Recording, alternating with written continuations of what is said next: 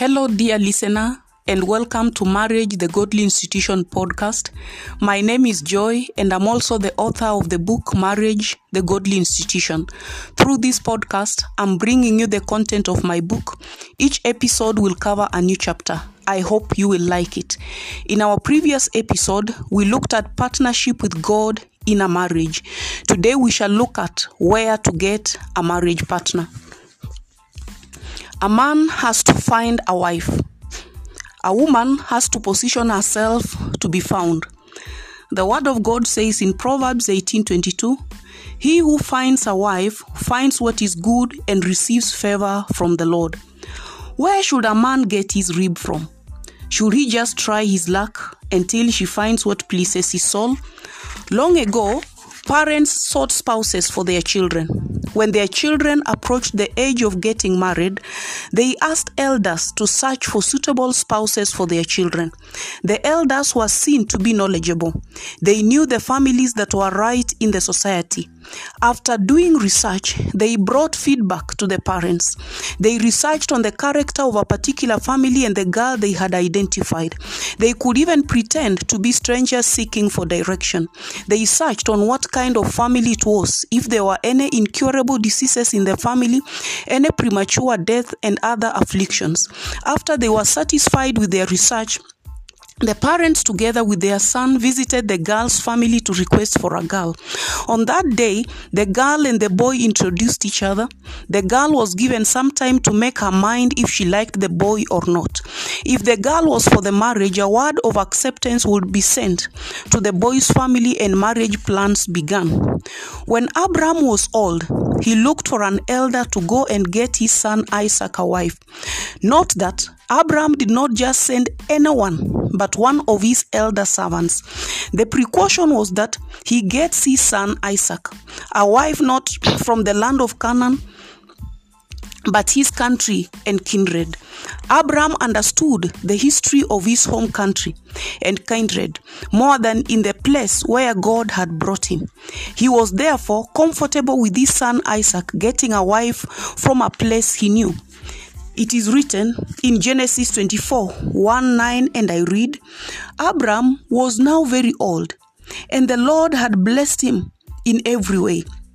He said to the senior servant in his household, the one in charge of all that he had, 'Put your hand under my thigh.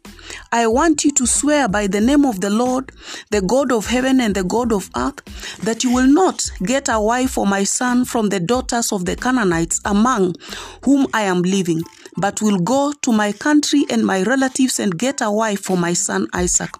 The servant asked him, 'What if the woman is willing to come back with me to this land? Shall I then take your son back to the country you came from? Make sure that you do not take my son back there.' Abram said, 'The Lord, the God of heaven, who brought me out of my father's household and my native land, and who spoke to me and promised me on oath, saying, to your offspring I give this land, he will send this angel before you so that you can get a wife for my son from there. If the woman is unwilling to come back with you, then you will be released from this oath of mine. Only do not take my son back there.'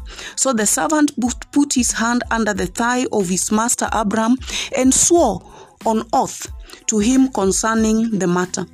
Today, getting wives for our sons has been looked down upon.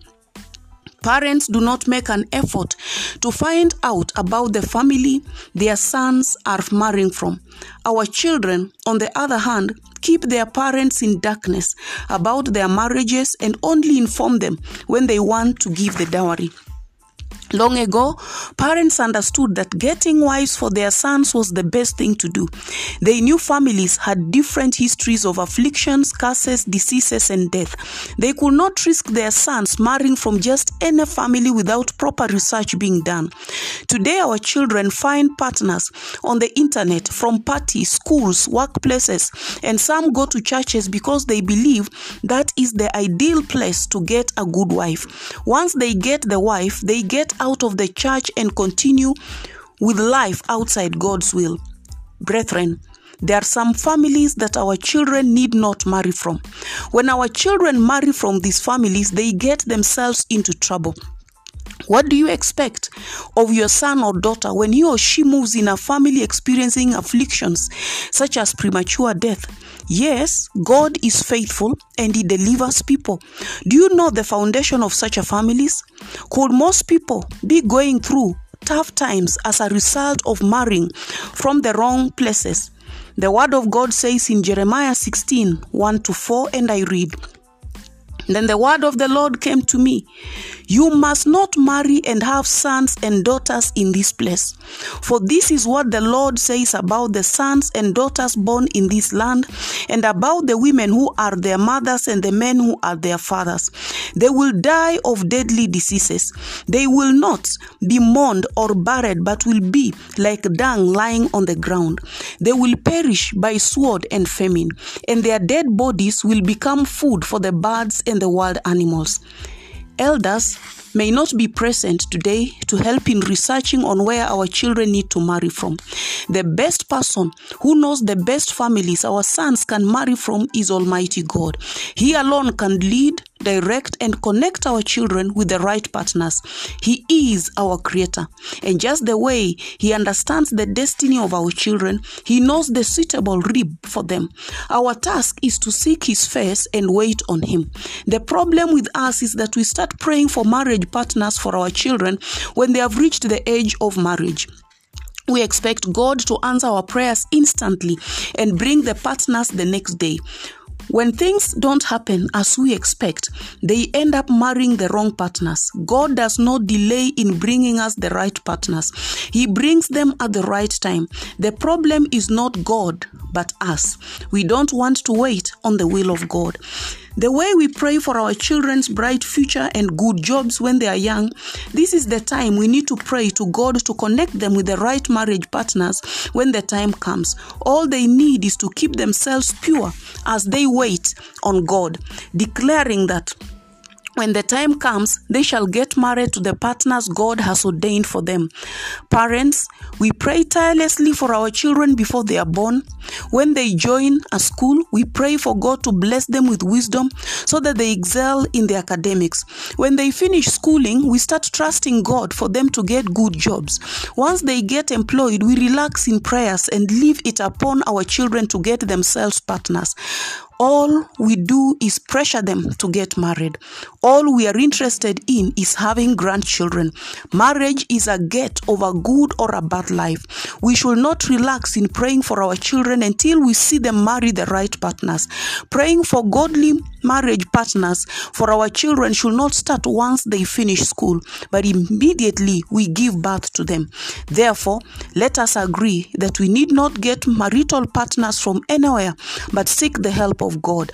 Marrying a partner outside God's will for our own lives gets us into trouble. Maybe that is where most people are, but let us not allow that to happen to our children. I hope you enjoyed this part of my book. If you found it helpful, send me a message and please let me know. In our next episode, we shall look at unsuitable marriage partners. Thank you for listening.